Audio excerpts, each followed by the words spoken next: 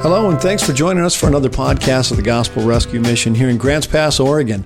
These podcasts are designed to give you some insight, you the listener, some insight into life here at the mission, why we do what we do at the Gospel Rescue Mission, maybe even how we do what we do at the Gospel Rescue Mission. They're designed to give maybe a little personal testimony, some feedback from the residents themselves, the people who are staying here, and really hopefully give you a sense of just what we do and how we do it. Today, our podcast is called No One Will Give Me a Chance, I Have a Record. And we're choosing that because, well, that's certainly the way a lot of people feel. So here goes.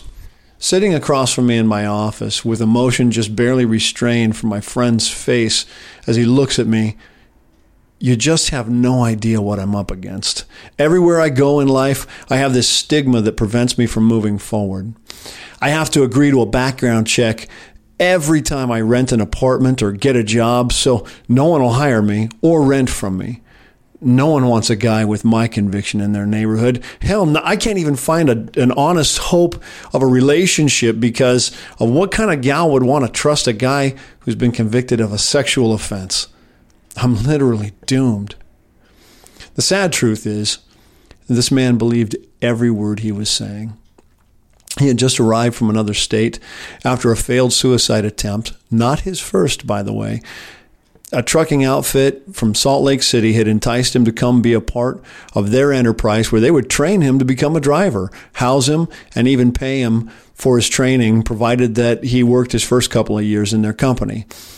He told the job recruiter about his background, and she said, it shouldn't be a problem since it was only a misdemeanor and it's been almost 8 years old. So, having a glimmer of hope of a new life, he left everything in pursuit of this new career. After successfully completing several weeks of tests, he was called into an office where he was told that because of his background check, they had to let him go. Apparently, there was a zero-tolerance corporate policy that the job recruiter neglected to address regarding his kind.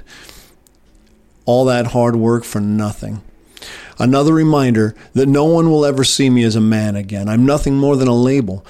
And even though that label can mean a lot of things, everyone always assumes the worst. Tell yourself this story long enough, and you'd want to die too. Clearly, I had my work cut out for me. So, what you're telling me is that because you pled to a misdemeanor sex crime 8 years ago, you can never find a job, rent a home, or begin a relationship? Well, what if I told you that if you give me the next year of your life and follow my program, you will leave here with a job, a vehicle, and a home? Because that's exactly what will happen to you if you stay patient and do what I tell you. As I told him these things confidently, I knew that I had to get him to a line of thinking where he refused to define himself by the mistakes of his past. What interests you? I asked. What do you mean? Well, I mean, what things in your life do you find interesting? Do you like to fish? Do you read? If so, what kind of literature do you like? Do you have any hobbies? I mean, what interests you? What followed was a 40-minute conversation about those things that he had enjoyed and found interesting. Turns out he loved music and was quite a skilled guitar player and songwriter. He enjoyed aspects of philosophy and appreciated a good discussion about life and meaning. He loved his family and admired his parents and the life they led. And he enjoyed cooking and making good food. In fact, this little fact I clued into for his next potential job direction. I finally broke in and I said, do you know, you are a very interesting person, and we both have a lot in common. Did you notice that for the last 40 minutes, you never once described yourself as a person with a criminal record? I found myself repeatedly identifying with your interests, your hopes, and dreams. It was easy once you stopped focusing on and defining yourself by your mistakes. So why not leave them in the past where they belong? Why not start all relationships by talking about what truly has made up far more of your life and who you are?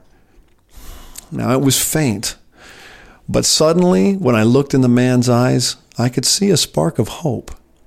Over the next year or so, I would have many more conversations with my new friend as he committed to the process, and I was able to prove my challenge to him. He left the mission with a job in a kitchen and a vehicle and an apartment.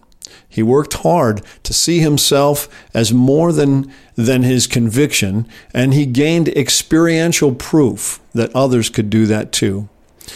People were willing to give him a chance, but he had to recognize that there was a man inside him that was worth the risk and make the decision that that is going to be his new conviction.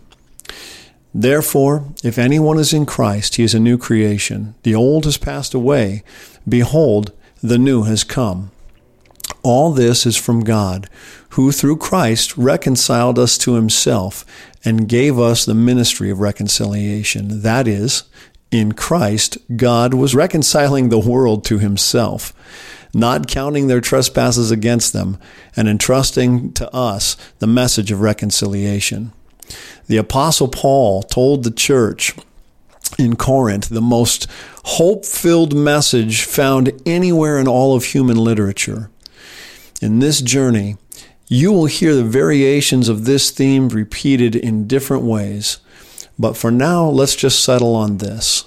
There's more to you, listener, than your mistakes. And if you're willing to stop dragging them into your present, then we can move forward. That's another podcast of the Gospel Rescue Mission. I hope that you found it interesting and hopeful.